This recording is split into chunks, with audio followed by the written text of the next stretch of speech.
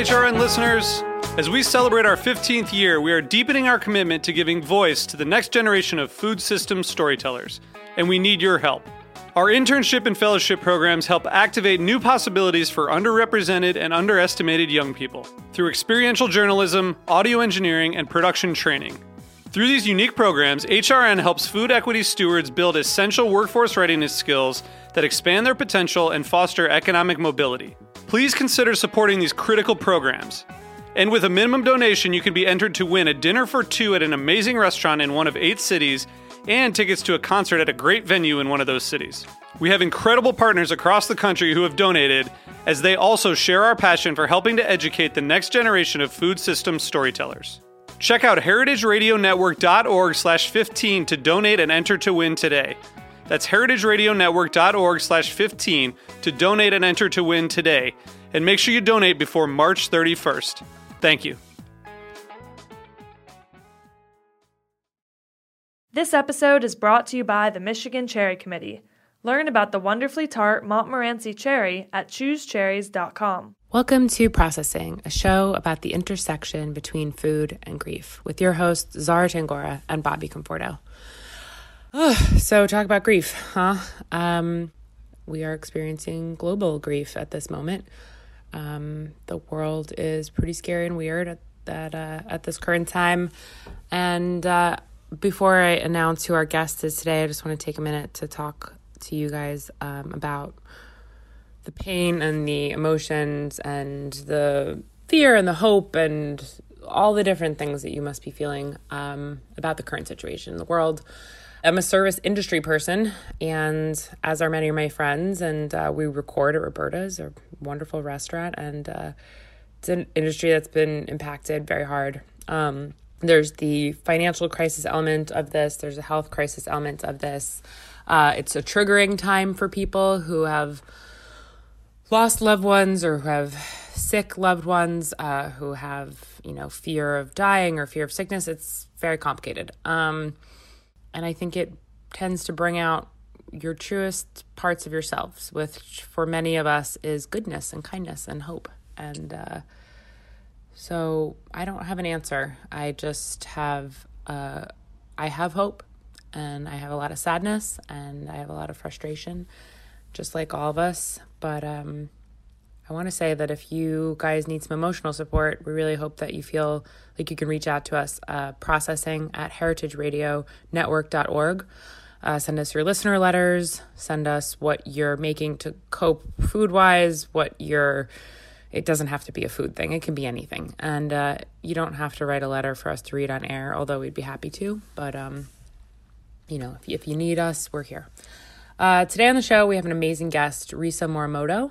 Risa is the founder and CEO of Modern Aging, a foundation that has been set up to help with preparing folks for managing the care of their dying and elderly parents and loved ones, which is amazing because as someone who went through that myself, it is something that we are not prepared for, and it can be very complicated and very lonely and very hard and confusing practically.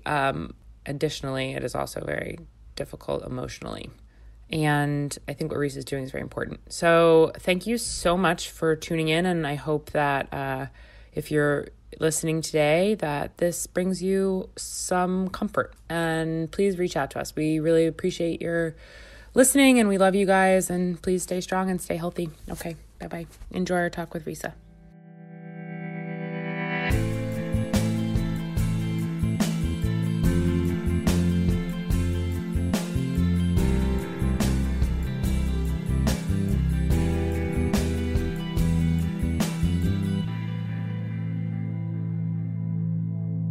Hey, we're here today with our guest, Risa Morimoto. Risa, hello.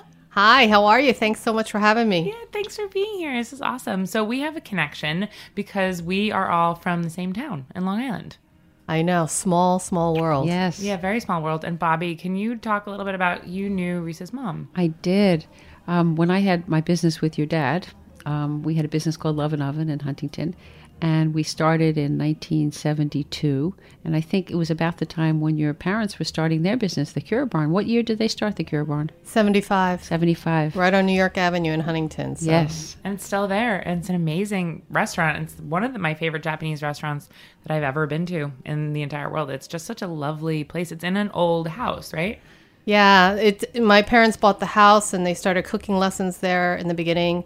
And then the students actually begged my parents to open up a restaurant, and that's what happened. Oh my gosh, I didn't know that was the how it went. Yeah, because there were no Japanese restaurants. It was actually kind of difficult for them to start it because there were no Asian restaurants at the time. Right. And so after kind of jumping over a bunch of hurdles, they were able to open up officially in 80, the actual restaurant. Okay. Was that similar to, so you grew up in the 80s, you went to Waltman High School. Was that a similar vibe in school? Were you one of the only Asian families in the town? I mean, or was it just restaurant-wise? Oh, yes. Yeah. Very much so. Yeah. Yeah, I knew every Asian family in all of Suffolk County, Yeah. I think. Did that at all lead to having a stronger family bond at home or community bond within the other, Asian families that were living in Long Island and Huntington at the time? I guess yes and no. There was a flow of kind of rejecting my identity for a while and not wanting to have anything to do with being Japanese. Right. And then, as I got older, embracing it much, much more, and then moving to Japan and learning the language and really kind of, getting really deep into who am I and what is my purpose and what is my connection to this, Japanese culture. Yeah. And the food. Sure, of course. Of course. So, I barely grew up in a restaurant family. I grew up in a restaurant family. My parents had the Love and Oven, but that was when I was very young. So it wasn't something I was aware of being immersed in, but I'm so curious always being someone who went on to open a restaurant and knowing the kind of really just intense bonds you form and how it's such a personally intimate setting. And so I've always been really curious about people who grow up in restaurant families. And can you tell us a little bit about what that was like? It is so much a part of my identity. I was that little Asian kid that would go in on Saturdays and, be on the counter that was helping out at the store and, wrapping, fried noodles and making gyoza, which is the dumplings. And then, gradually in my teenage years, I was, a waiter. My brother worked in the kitchen. My sister, was a waiter. We were all rotated and were hostesses. It was just so much. It's funny. The first day my parents opened up the restaurant, I remember coming home from school and I thought that we were robbed because my parents actually took all of our artwork and our pots and our pans and took everything into the restaurant and there was nothing at home anymore. So it was kind of, it was that level of, that's amazing. Grassroots kind of business building, small business. But it's amazing. And, through the years, my sister still works there. My cousin owns it now. And so it's a true family business where it's kind of a rite of passage for all of us. My nephews, working there. When my mom had the store, there was a woman who brought in her newly adopted Korean baby. And the baby was crying. And she said, I don't know what to feed her. Can you please help me? And so my mom made her some rice and some fish or something. I don't know. Long story short, that little baby grew up and ended up working at Cure Barn. Oh, my God. For a while. And now, she lives nearby in Huntington. And so it's great. So you have so many of those stories, when the kid first ate his first miso soup or had his first piece of sushi or whatever, Totally. Yeah. Sorry, you probably had your first piece of sushi at Cure Oh, Barn. I 100% did. I remember that I would go in and I felt so adult because we would go there and I would say, I like tekkemaki. Like that was my thing as like a just little 8-year-old. And I always did when I was picky about weird things, but I always loved sushi and I always loved going to the Cure Barn. I loved tuna from a very early age. And wow. It was always such a special place to go. We went there all the time. And the quality, we always knew to this day that the quality would be the very, very finest. Well, it's really home cooking. Oh, yes. Thanks. Yeah, absolutely. And I think it's, it's also one of the very last Japanese family-owned Japanese restaurants. Oh, wow. That's interesting. So as soon as it kind of the boom happened, everybody knew that they could capitalize on it. So Sure. And it was always so artistic there because your dad is an artist, right? Yes. He built furniture. Tell us more about that. He built furniture. He's a sculptor. He's, a lot of the artwork still that's in there is still his. And yeah, no, for my parents who came here knowing no English, no real business skills, they built this from the ground up, and it's really amazing. I mean, it's 45 years later and it's still standing, which is really a testament of their hard work and their vision. And now it's just such a staple within Huntington, which is very cool. Yeah, it really is. And, you know, it's just as you're describing it, it sounds almost like an additional member of the family, right? It's interesting how sometimes a space can really take on these like human qualities just because of all of the love and all of the things and all of the emotion and every person that's passed through there. This, like, you know, a restaurant, a good restaurant, a space really takes on the identity of almost an additional family member. And it really sounds kind of like that's what the Kura Barn is for you and your family. Oh, 100%. I mean, yeah. I mean, I don't even know if you know that Kura Barn, so Kura actually means barn. And they named it, or my dad named it Kura Barn because it was first opened up as a store. And in ancient Japan, they used to hide their treasures in a barn. And so he was essentially selling treasures. Oh. That's incredible. I was going to ask about that, actually. You've answered one of my questions. So I'm going to check that off the list. Who was the cook at home? Did you guys cook at home at all? Or did mom or dad cook at home outside of the restaurant? My parents did. My mom did, mainly. Yeah. I mean, my dad does cook, and he's a very good cook. But my mom mainly would cook. And then we would, as we were growing older, my sister's a really good chef. The irony was that I didn't really learn how to cook until I was an adult and had to. And I blame my mother for always cooking, for not learning how to do it. And my brother, because he worked in the kitchen, is a really good chef too. Right. And he's worked at, you know, very high-end Masahisa type of Japanese restaurants out in Colorado. And so, yeah. Wow, that's amazing. Cool. So your parents owned the restaurant, and then kind of more recently, but within the past decade or so, your mom started struggling with Parkinson's, correct? Yeah, so she had a stroke in 2001. Right. Okay. And that was when we decided that she just no longer could work at the restaurant. Where did it happen? Was she in the restaurant? No, we were actually at home. We were having lunch, and we were just talking about some family stuff, and she started crying, and then that was it. And I had no idea. I was in denial about it. My husband was there, and he was the one who looked at her and said, I think she had a stroke. Recognizing kind of the facial features from his grandfather who had had a stroke. How old was your mom at the time? Only 65.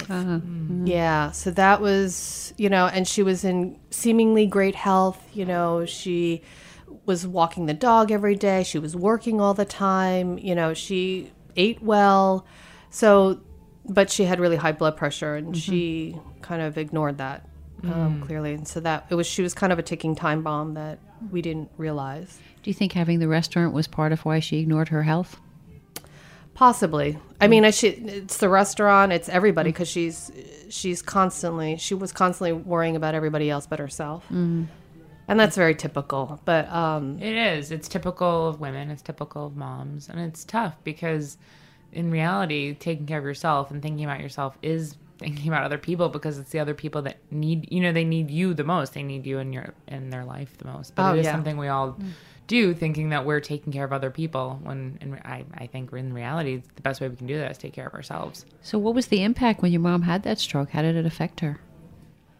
She lost her right side, so she had right side paresis. She lost her speech at the time. The speech came back, but it was slow going. It was interesting because in the rehab, you know, she's an immigrant Japanese woman, and of course the speech therapy is in English, but her Japanese would want to come back. So, you know, it was tough for her. She had to relearn how to write and everything with her left hand, which was really challenging, but the beauty of it was that she discovered that she's an amazing painter. Wow. And so she started sketching and painting watercolors and like really amazing art. Like I'm not being, you know, biased or anything. Well, maybe I'm a little biased, but we'd love to see if you would share any pictures. With her left hand. With her left hand. That's incredible. Wow. And that became her therapy for many years until the Parkinson's set in, and she was diagnosed in around 2009. And I think she probably had it for a couple of years, but we didn't realize it because of the right side paresis, right, and the shaking. So, but then again, my husband was the one who kind of saw the signals and saw the symptoms and said, I think she has Parkinson's. And so we got her officially diagnosed. And so it was a 10-year haul for her. Even with the stroke that she had in 2001, doctors thought that she wouldn't make it past 10 years. And she made it until 2019. Right. A testament to her strength, huh? And stubbornness. And then at the same time, you mentioned that your father also is struggling with dementia, correct? Correct. Yeah. He was diagnosed in 2016. So he left Long Island in 87 to become an artist full time and moved up to Vermont where he had his studio. So he was up there for 30 years. 2016, I was flying home from Japan actually, and I touched down and turned on my phone and it's going crazy. And my father basically burned down part of his house by accident. And that's when we realized. So we kind of had little, we had little hints here and there. People would say certain things, like his neighbors and stuff. Like, I think, he's leaving on the stove, or I think he's really forgetful. You might want to check in on him a little bit more.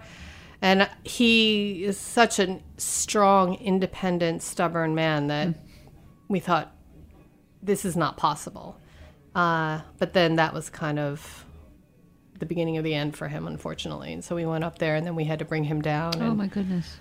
That what a hit. was not fun. Yeah. So when you say you had to bring him down, where did you bring him? To Long Island. Yeah, so we brought him down, and we had to trick him into going into the hospital. He's not an easy person, so to get properly diagnosed, and so we did.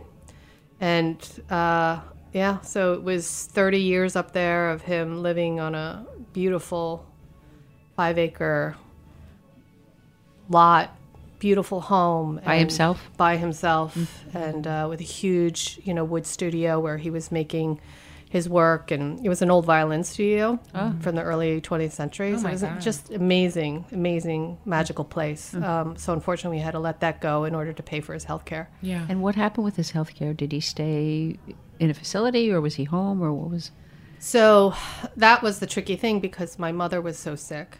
And so we couldn't bring him home because he was causing so much stress. So we were trying... So he was in the hospital, and then he was in rehab, and then we were trying to get him into a nursing home, even though we vowed that we would never do such a thing. Of course. Yeah. But when it comes down to it, you think you won't do certain things because you're like, oh, I would never do it. But then you're faced with the actual decision. I had a similar choice with my dad before he passed away, and it's you are surprised by what you actually kind of have to do. You know what I used to tell families is that safety trumps autonomy. Right. So in other words, safety comes first. Really, and everyone's safety. And everybody honors autonomy, but safety has to come first. Yeah. So what happened with him? Where did he go? So now he's at Hilaire Nursing Home in Huntington. And he thinks he's in Vermont, which is good. And his long-term memory is totally fine. It's just it's so bizarre because his long-term memory is fine and he's kind of plateaued, but his short-term memory is horrible. So he doesn't, we have to tell him every single time we see him that my mother has passed. But then I'm kind of like, well, that's actually a very cool way to live. In some way, I was just thinking that actually. In some way, it's like, it's not ideal. It's terrible for everyone around you. It's scary and weird, and I really actually can only speculate because I've never gone through it myself. But yeah, for the actual person who's living in that world, it's the alternative is knowing that you're sick and you're in a nursing home, or and that your mom has passed away. But in his world, he's in Vermont and doing what he wants to be doing. It's like Groundhog's Day. Yeah. So he, it's odd because and it's sad because he can't do his work anymore. Oh, yeah. But he's 88. He's about to be 89. He had a good long run. The way I look at it is that he's an old man, and he's had the privilege of becoming old, and not everybody has that privilege. Yes. So, and he has family that's supporting him, and we're visiting him, and we bring him good meals. Yes. Funny enough, with my mom and my dad. So my mother was in rehab for 3 months or 4 months. we had to rotate and bring food into her. Speaking of, We can understand Yes, that. we can definitely understand. For sure. and yeah, I should only hope that could happen to me. Like, it wasn't even. But the funny thing is, it wasn't even something that she demanded. I mean, we knew, Yeah. and she'd look at the food, and she just wouldn't eat the hospital food. Oh, yeah. What kind of stuff did you bring her? All Japanese food. Yeah. Yeah, So it was nice the, little bentos. right. So she wanted the food of her culture, but also did she like good food? Like, was she somebody that just wanted good food as well? Absolutely. Yeah, absolutely. Yeah. Yeah, A good cook wants good food. Yeah, no, it's true though. Yeah, You just it can't is. eat the other stuff. And even my dad in the nursing home, although he stopped, but apparently the nurses told us that he was actually throwing the food out into the toilet. Oh, wow. Yeah. Yeah. So he was clearly expressing the way he felt about the food. Yeah. Some choice. He had some choice in the matter. Yeah. Right? It seems to me you had two parents that you were taking care of. Do you have children as well? Yes, I have an 18-year-old daughter. Okay. But for a period of time, you had your child and you had your parents who needed help. That's kind of a squeeze. Yeah. How did you, going back to what we were talking about earlier about your mom not maybe always taking care of herself, how did you take care of yourself during that time with having two parents that were, needing so much of your attention and ailing? Well, it's a team effort. So my family is very complicated, but we ended up, my husband and I adopted our daughter only 2.5 years ago from Colombia. Oh, wow. So she was 15 at the time. And we were trying to adopt from Japan for a very long time. And a lot of our kind of decisions to prolong, having a family was because my parents were sick. And, when you get sick in this country, unfortunately, you don't know what kind of bill's going to come around the corner. And it's really terrifying and super stressful. And it makes you, hesitate whether or not you can actually afford to have a family. Isn't that awful? Yeah, it's ridiculous. Isn't that awful and totally unfair and crazy? And real. My blood actually is a boil thinking about it. No, really, it's something I've been thinking about, and we all have been a lot lately, and just how the cost of healthcare and medical care affects your actual life decisions, your ability to live or die, your ability to enjoy time with your family, in this case, to start a family. That's really tough. Oh, we've had family friends that have gone completely bankrupt. Yeah. Because they got sick. Yeah. Which is horrifying, and really, it just makes me so angry because it's so wrong on so many levels. Agreed. As human beings, how we do this to one another for profit, and we can go on and on and on about it. But yeah. So you decided to wait because of that. But my sister lived next door to my mom, so she was the primary caregiver, and my brother was in Colorado. He moved back. And my husband and I lived in the city.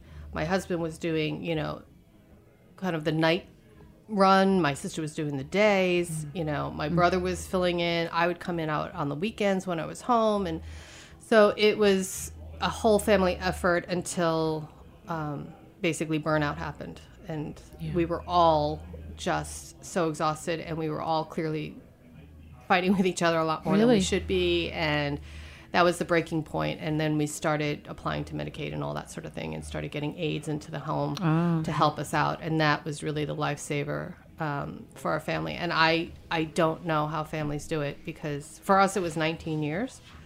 And I still don't know how we did it, but eventually that was the other complications, that even though we would have aides come in, a lot of times it wasn't the right fit, culturally or whatever. My mom wanted certain kinds of food. She wanted to be handled a certain way. It's all these little things that you don't really think about, that you just can't have anybody just come into your home. And I think that's the hesitation for a lot of families. Yes. Especially the senior, right? They just don't want some stranger handling them. And I get it. Absolutely. But again, it's this, autonomy versus safety. Yes. It really is, and it must be so difficult. Again, I can only speculate because I haven't been there, but I've seen people I'm close to, grandparents and my own dad, go through the same thing, and it's like this weird regression. It's like you've lived your whole life, you got to this peak of being an adult, you stayed an adult for so long, and then all of a sudden, and it can happen so suddenly, your autonomy, your choice, your whole life kind of gets taken from you and put in So many losses. It's so hard. And then it's so hard to see that as the child. It's such a painful process. So in 2019, then your mom passed away, correct? Right. Yeah. Yeah, but just to kind of go along with what you were saying, the whole kind of seeing the demise of somebody that you love is horrifying. And that was kind of the inspiration for modern aging. Right. Yes. Which I desperately want to get into because I think it's such an amazing thing that you've started. But yeah, so I just didn't want that to happen to myself or my siblings or those that I love, and like my generation. I mean, we're kind of next up, right? So how do we do this better? Totally. So we can get into modern aging, actually, if you would like to talk about that first, then we can kind of go back to talking about your mom. No, it's fine. I really want to talk about it because I think it's amazing. And being someone who went through that same process, I'm an only child and my parents are divorced. So I pretty much went through that all alone with my dad. And and he was in another state. So he was in another state. He lived in North Carolina. He didn't have anyone around him. He didn't have a wife. I was the only person. He refused to move back up here, and I didn't know what to do. And by the time it was really the end, he had had cancer for like 10 years. So similarly, like we had some time to adjust to it, but it was a long process. And right towards the end, when it really seemed like it was, time that he was either going to die or never be the same, never go home again. It was so hard to know what to do, who to call, who to use to access, where could we maybe get money from, like all these things. He's like, talk about healthcare. He was about to lose a grant for his chemo medication, which was $1 million a year. So if he didn't have the grant and he didn't have $1 million, which he didn't, he would have just died anyway. So all of these things kind of snowballed. So when I found out about what you do, and I'd love you to tell us more about it, about modern aging, it's something I wish that I could have been, able to have access to, or I just any kind of support during that time is so helpful because it is so crazy for everyone. So can you tell us more about that? Sure. I mean, it grew out of my experience with my parents and just realizing, like, I just felt like I needed a PhD in order to navigate the healthcare system. It was crazy. I'm like, how am I an educated person yet I can't figure this out and how to apply for this and what am I eligible for and what can mom have? And then I just found myself going to Japan a lot and then searching elsewhere because I also felt like even products for her, it wasn't the right product either. It was ugly and it didn't work right. It wasn't ergonomic or whatever. And so I was bringing a lot of things back from Japan, and it just made me realize that maybe there was something here that I could help other people. And so that kind of grew. I'm a filmmaker by trade. So doing documentaries and producing TV, it just made sense for me to start documenting what I was seeing and what I was, who I was with. And so that kind of grew into the YouTube channel. And where I started interviewing experts and doctors and lawyers and just giving people information that I felt that they needed, and so now we're kind of expanding. It was originally just for the senior market, but now it's really expanding into kind of this 50-plus market because I feel like we're the ones that are making those decisions for our parents. We're the ones that really need to know what's happening, and we also need to prevent that from happening to us. Absolutely. And how can we change the model of, of the current healthcare system? So wonderful. Yeah, so we're, doing online, we're starting to develop online courses for people. So it's really education and media and pretty products. Ooh, it's incredible. Great. Cool stuff, like innovation, right? Give us an example of what an innovative product would be. Oh, God. So anything from, like, of course, I've seen robots, that do caregiving stuff. Anything from, even an Alexa is a great tool absolutely. for people. That's so true. That's, right. That's really people, true, yeah. Who just want to use their voice. Or there's tons of different things that are kind of coming out on the market for families to communicate better in terms of what's going on with mom and dad. So we're just trying to kind of be a hub for that. And then also looking at integrative health and how, because for me, I feel like just conventional medicine and seeing how my mom was treated or how my dad is being treated medically, I feel like we've kind of lost touch a little bit not a little bit, a lot, actually, kind of our connecting with our whole body, right? Yes, sure.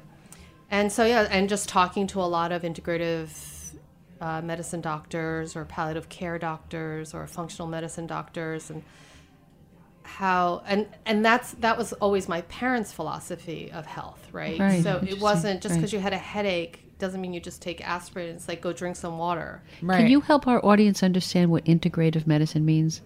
Yeah, so it's basically combining conventional medicine with more holistic medicine. So, for example, I visited in Bangkok. He's an American doctor, but he has a clinic in Bangkok where he has integrative oncology. So it's all cancer patients, where some of the patients are doing chemo, but they would come in there and they would get IV of vitamin C and turmeric and just all these. It's amazing, and you see these people getting stronger faster. Wow.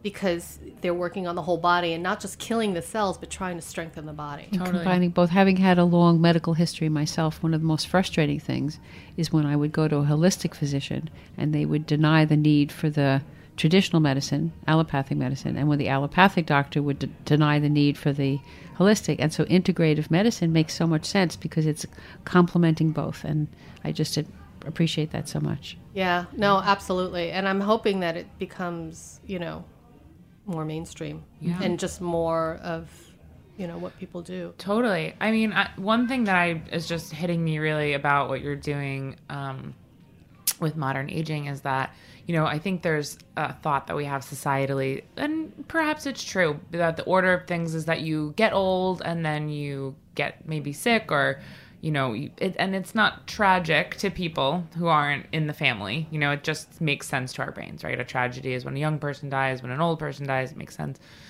And who's to say whether that's true or not? It's very personal. However, what we don't think about is how it affects The trauma. the family. Absolutely. You know what I mean? And how really, truly scary and out to sea you can feel, and how unsupported we are as a country for all, the people who are like, this is the greatest country in the world. Okay, well, nobody does anything to help you basically ever.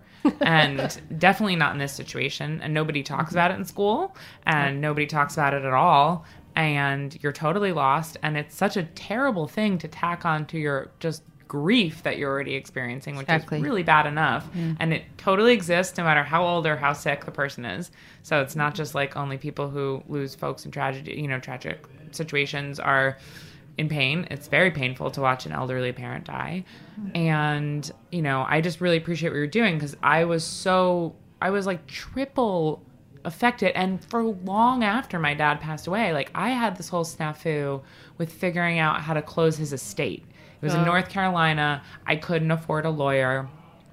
I'm still dealing with it. He died 2 years ago. I'm still continually emailing that I've messed something up in my application. And I even got a lawyer to help me at the end with filling out this it's like people don't realize those things, and then how triggering those little things can be, those hiccups, those mistakes, the insurance that didn't get checked, because you're already so upset. It triggers your grief. Yeah, Right. over and over again. So I really applaud you for being able to help people navigate this process more easily. Well, I'm not sure how much I hope that I'm helping. It's funny when people do reach out to me, it's always like complete, utter desperation, and it breaks my heart. I mean, just the in-depth of the pain and the stress that they're under, and then they have to make these, life decisions for another person. It's crazy. But I do have to say, though, that, as we get older, I feel that for whatever reason, I don't know why, but people don't like to talk about advance directives. People don't like to fill them out.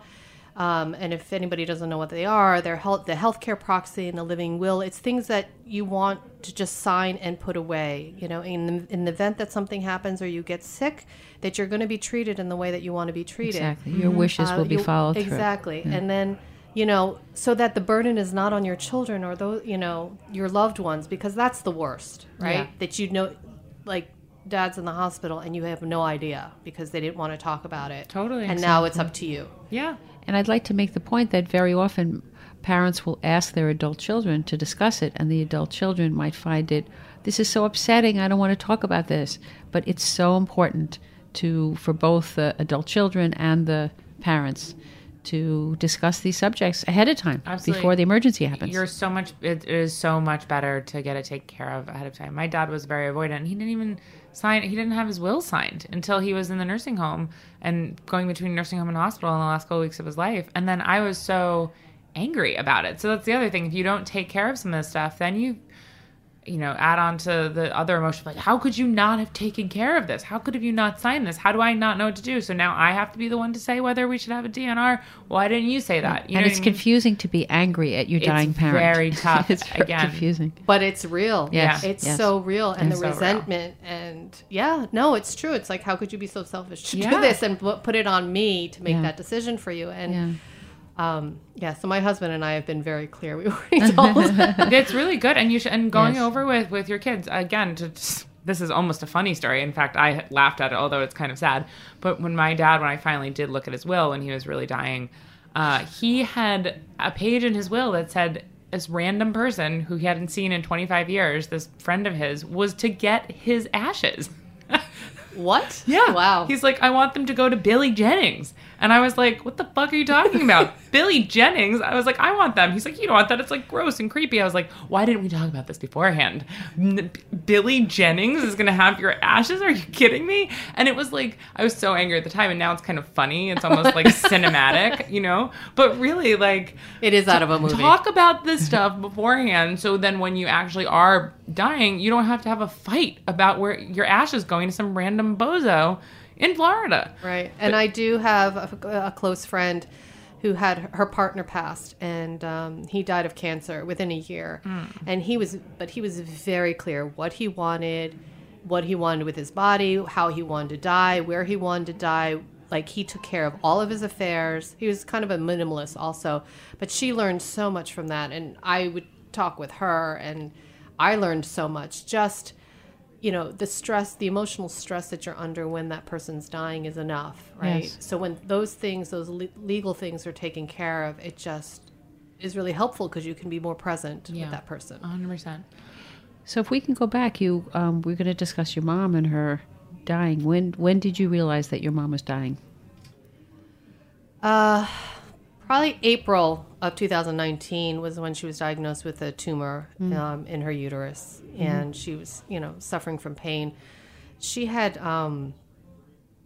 very high pain tolerance, and A curse and a blessing. Yeah, exactly, exactly. And so the doctors said, probably 6 months type of thing. And but the thing is that she was really not a typical patient, right? So she was supposed to pass within 10 years of her stroke. Right. She was already 10 years into her Parkinson's. So we're like, I don't know, know.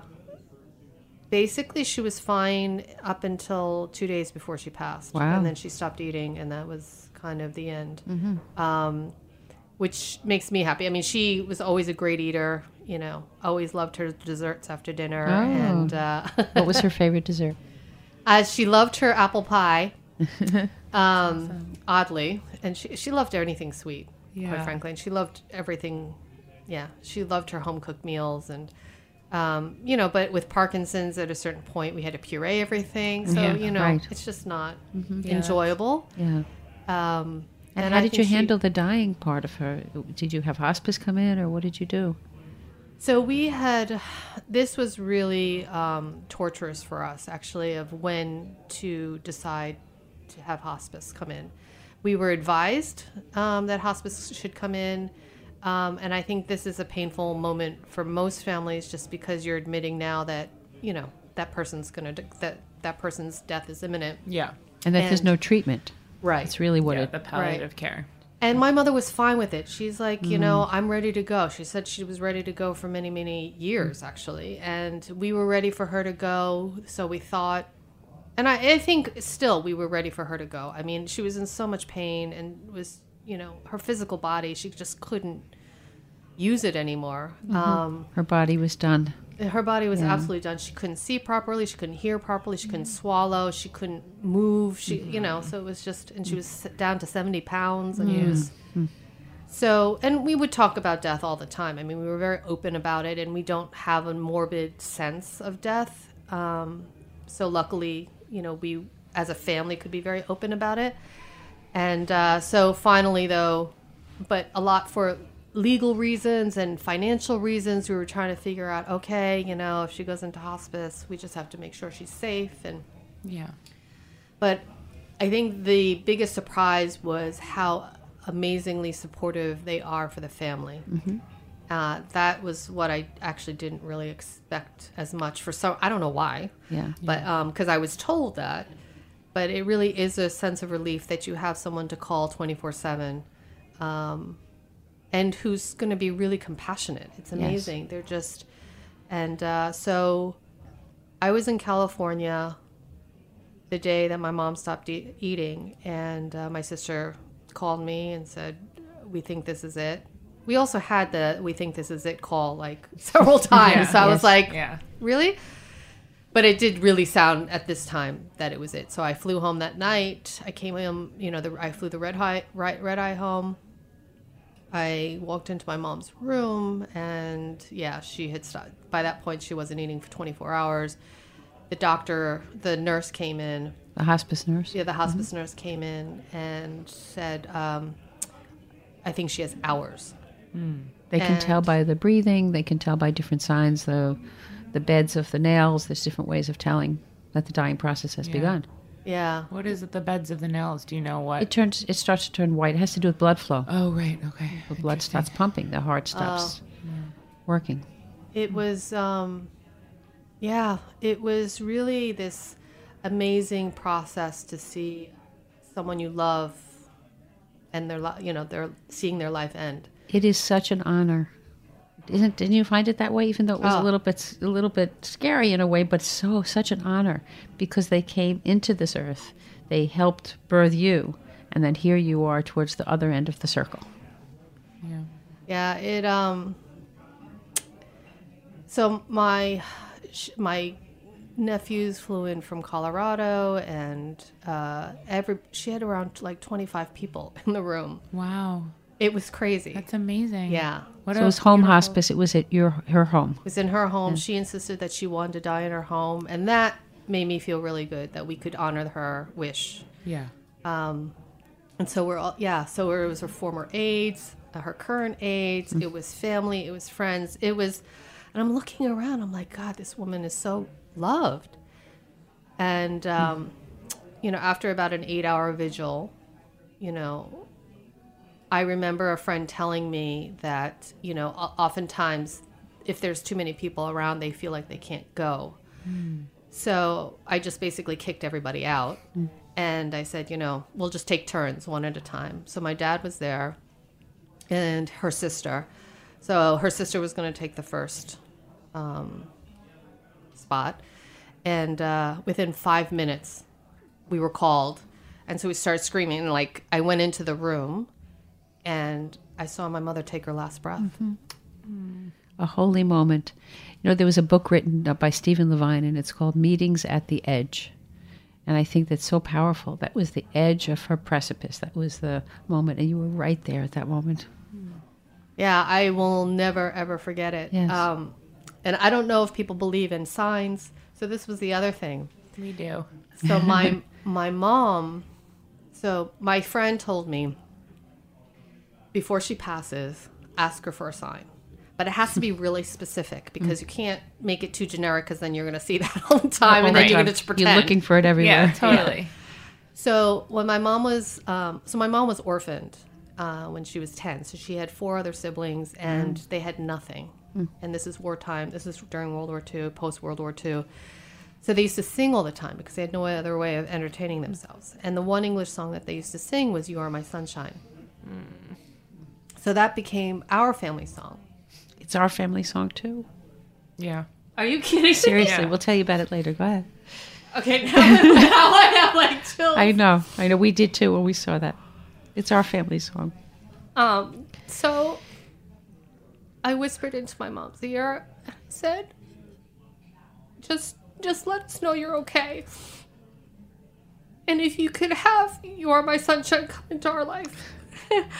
And so I said, I don't know how you're going to do that because it's an old song, and how the hell are we ever going to hear that song? But if you can do it, that would be great. And by this point, she was unconscious, and I didn't even know she heard us. So the next day, all of us decided to go for a walk at Sunken Meadow Beach. And it's October, so it's pretty empty. And it was actually completely empty. And so we had 3 cars because there were so many of us. We park side by side. I get out of the car. I go to my sister's car. And You're My Sunshine is playing in her car. And I'm like, what are you doing? Are you kidding me? No. Oh my God. And I have a recording on it on my phone that I'll show you. She picked up her iPhone, didn't press it. She was checking her messages, and the song just started playing on her phone. God, I Yay. have full body chills. Yay. Wow. I'm cheering. I love it. Yeah. No, it was so amazing. That's and incredible. There was so much comfort in it. Oh my God. And I still, and it's funny because even in the recording, because I just started pressing record on my phone. You hear my sister at the end. She's like, "Who the hell touched my phone?" You know? That's She literally just picked it up and it started playing. Oh my So would you like to God. hear our family connection of why Yes. that's our song too? This is crazy. When I was so pregnant crazy. with Zara, I used to rub my belly. I would sit in the shower and I would sing "You Are My Sunshine," and I would rub my belly, "You Are My Sunshine," and I would sing the song over and over again. Well, I named her Zara Ray for that reason, because Zara is a Mideastern word for East Dawn brightness. Yeah. And Ray, No. so Yeah. that's why her I name know. is Isn't that Zara crazy? Ray. And so It's we so love that wild. song. We sing And it. then I had a and- music box that I still have that when you open it, it plays "You Are My Sunshine." Yeah. Yep. So this is such a wonderful. Yeah. Wow. Oh, I know. we're all glowing here, folks. It's crazy. And sobbing. Yeah. And we don't have any tissues. So we start scratching paper towels and this. We have some Lysol wipes. We won't get the coronavirus in our eyeballs. Yeah, that's wild. And so and then you guys, crazy. it's so crazy. And then you guys had a funeral for her in your home, right? Yeah, in her home. Yeah. Right, in her home, of course. I'm sorry. So can you tell us a little bit about that? We saw we were lucky enough to see a video of it, and it was so beautiful and so touching, and just so it actually just made so much sense. So filled with ritual and spirit, and you were Yeah. creating that ritual yourselves as a family. It was amazing, and it was so perfectly my mom, and I just hope, so that video is on YouTube, and it's funny because the reason why I ended up editing it, I shot it not knowing if I would ever see that footage again, right? Because I was like, am I being like really crazy doing this? But then I was like, you know what, this is just going to happen once. If I don't ever look at it, then I don't ever look at it. Exactly. Sure. And then coincidentally, the New York Times was doing a piece on home funerals and asked us to submit a photo. And so that's why I was like, okay, I should just edit it. Mm-hmm. And so I did. When Mom was in hospice, I was trying to reach out to this woman. Actually, prior to my mom being in hospice, I reached out to this woman, Amy Cunningham. I don't know if you know Amy. I do. Oh, okay. Yeah. And because I wanted to interview her for Modern Aging. It had nothing to do with my mom. And then when my mom's, death was becoming imminent, I was like, I think this is what we want to do. And so I consulted with her, and she was amazing. And it all kind of really came together so beautifully because she's in Brooklyn, so she doesn't typically do home funerals. And what is the name of her organization? She's Fitting Tribute Funeral Services. And so she'll help with green burials or home funerals. So essentially, she told me that you don't have to embalm, and I was stunned. Right. I was like, we don't have to embalm? That's amazing. I thought That's that was incredible. a requirement by law. You mean she didn't have to go to a funeral home? Exactly. Wow. And That's so another great thing for people to know. absolutely. Yeah, Oh my incredible. God, I cannot imagine it any other way. To have my mother, and I know that there's some people who may think it's morbid, but quite the contrary. It is so comforting to have her there, that we were able to wash her body, we were able to dress her, we were able to be with her. She was just on dry ice. I bought the casket online. Yeah. And for us to really have real closure with her, because I feel like for her to have been ripped out from the home and then just see her embalmed in a funeral home, I Yeah. think would have been tragic on so many levels. A crude and almost cruel thing. Yeah. Yeah. And Amy explained to me like why that became tradition. And that was only because of the war. I think it was actually the Civil War, where they just had mass bodies and they just had to bring them home long distances. So they had to embalm. Oh, Right, interesting. right. Yeah. Wow. And that's where that whole tradition came from. Whoa. That's amazing. And it's just interesting because it's just the status quo for people. They're like, okay, that's what I do. They're like, I don't think most people Don't know know that there's a that's an choice. option. Yeah. Right. And it's so good to know that there's an option. People listening, They that's don't an look- option. Exactly. It's an option. And it's like, it's, first of all, embalming is toxic for the environment. Yeah. They don't look like themselves. Yeah. You know, what they actually, the embalming process really is really grotesque, Yeah. actually. Yeah. It really is. And to have them, you know, be natural. My mother looked like herself, and you know, it was amazing. She looked like her dying self, right? Yeah. She didn't look like she was 20 years ago. She looked at that moment. Absolutely, Who she was. looked great. Actually, Yeah, which that's was- beautiful. That's so I mean, she- beautiful. Yeah. You know, we put her in her sister's kimono, and then we had people come over, and you know, people were bringing over tons of food. My sister does floral design, so she went a little overboard with the flowers. Oh, mean, I it was saw the crazy. flowers, folks. Beautiful. Watch that video. We're going to give you the link. direct link later. But it is so beautiful. There's the casket is filled with flowers and pictures and her artwork. Correct? Was her artwork in the casket as well? So we had some artwork. We had people write messages to her, basically letters that we put in there for her. Amy had us do, you know, the Nepali like prayer flags. So they have these like blank prayer flags that you could write your own that's message. wonderful. And we put that in there with her. She was cremated. So we had, you know, it was just very much the way our family does most things. You know, everything was just handmade. And, Yeah. It was a proper send off, Yeah. Yeah. No, suitable it was- for a beautiful woman. And to kind of bring it all around full circle, it actually kind of is reminding me, and I don't know if I'm correct in saying this, of just how we began the story about the restaurant and of having a space and a home, and that actually is another member of the family, this meeting place where everyone just feels very connected and together. And I feel like you must have been able to do this kind of send off because of the relationships you guys established like early on when you were all young and a big family. And You know how to work together. well, yeah, but I mean, create. this isn't an accident, right? Like, you guys are a close family that became close in this very specific, special way by having a family restaurant. Not to say you have to have a family restaurant to do this type of thing, but I think it probably made you inclined to do this type of thing. It would let, you know, do you agree? Yeah, absolutely. And we actually, after the cremation, we all had lunch at Crow Barn. Oh my Oh, God. you That's did? amazing. And what did you have? We want to hear what you ate. So my cousin just prepared, you know, some sushi, and we had some gyoza, and I think we had some ebi fry and some chicken, something. I don't even remember. But it was, yeah. And what was amazing also for my mom's wake was seeing old customers that I hadn't seen in decades, who came to, to say goodbye. To the house. Yeah. Yeah, it's really just such a special thing.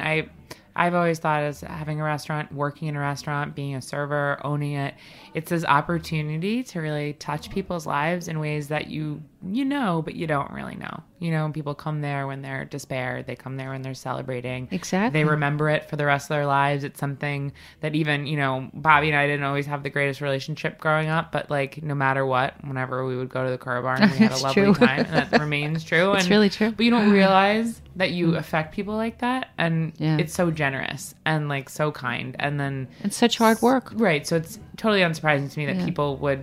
old customers would want to come back and pay respects to your mom because she did so much for them. You know, probably more than she'll ever know.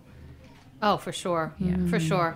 I mean, my mom was the restaurant owner that would take the infant away from the parents and say, "You two eat. I'm going to watch the baby." Oh my God. Oh, yeah. That's heart. That's Yeah. real heart and soul. Yeah, that's what it's all about. So we kind of ask everyone the same question towards the end of these episodes, and I'm really curious to know what your answer will be. If you could tell yourself one thing kind of at the beginning of this process, this grief journey, really at any point, I mean... Which maybe- really started 20 years ago Yeah. when your mom had the stroke. Right. What bit of advice would you give your former self? Wow. I guess I would think it's it's going to be okay. Sometimes it's going to be a lot harder than you ever thought it was going to be, but you're still going to be okay. And I think that grief is such a weird, evolving sense of being that you just, I guess I thought maybe at the beginning of the journey that, you grieve and then it would end, but it doesn't. It just changes who you are, and that's okay, and I think it's okay to talk about it, and it's okay to cry spontaneously for no reason. Yeah. And It's being human. yeah, and I think that we don't need to be so fearful. Yeah. That's why we're all here, sitting here at 6:00 on this Thursday evening. Yeah. Because we don't want to be scared, and we don't want other people to be scared. It's part of our humanness, and you have shared the vulnerability of your family and yourself, and it's just so wonderful to know you. I feel like we've always known you, but now we really know you. You feel like a kindred spirit. Yes. Oh, absolutely. And I'm so grateful for you guys for doing this. It's amazing. It really, really is. And it's so important. I mean, you're talking about, what the restaurant represents or what modern aging represents or whatever, but this, so that people can just tune in and just be okay, and know that they're going to be okay, and that we can talk about these things, and it doesn't mean that, Totally. lightning's going to strike upon you. Absolutely. And it's similarly to what you're doing with modern aging. It's a similar thing. It's about preparedness. I mean, we're all so eager to be prepared with getting masks and gloves and hand sanitizer when the news tells us to be afraid, but we're unwilling so often, or just unable to be prepared for this thing that we know actually is going to happen to all of us, right? Yeah. It's not a scare. It's real. It will happen. We'll all experience it for ourselves and our loved ones. And yet for that, we're so reluctant to just do simple preparations that don't require It should be fear. unspeakable. Yeah. We're speaking about the unspeakable that should not be unspeakable. Totally. Risa, can you just tell our listeners a couple things to plug about yourself? Like how can they check out Modern Aging, maybe some of your videos? Sure. Well, depending on when this is going to air, the website is thisismodernaging.com, and we're in the midst of revamping is why I say that.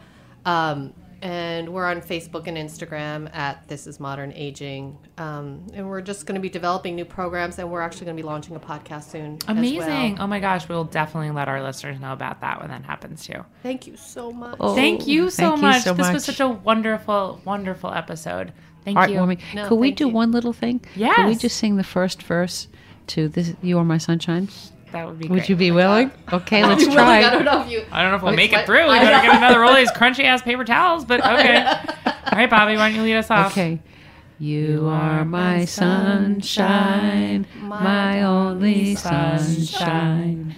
You make me happy when skies are gray.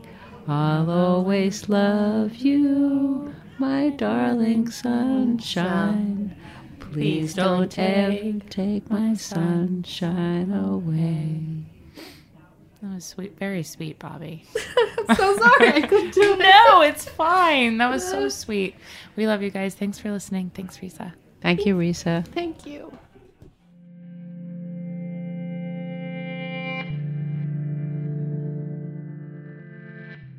This episode is brought to you by the Michigan Cherry Committee, representing 75% of U.S.-grown Montmorency tart cherry production. With over 100 articles published in health journals stating the vast health benefits of Michigan's superfruit, it's best to choose the cherry with more.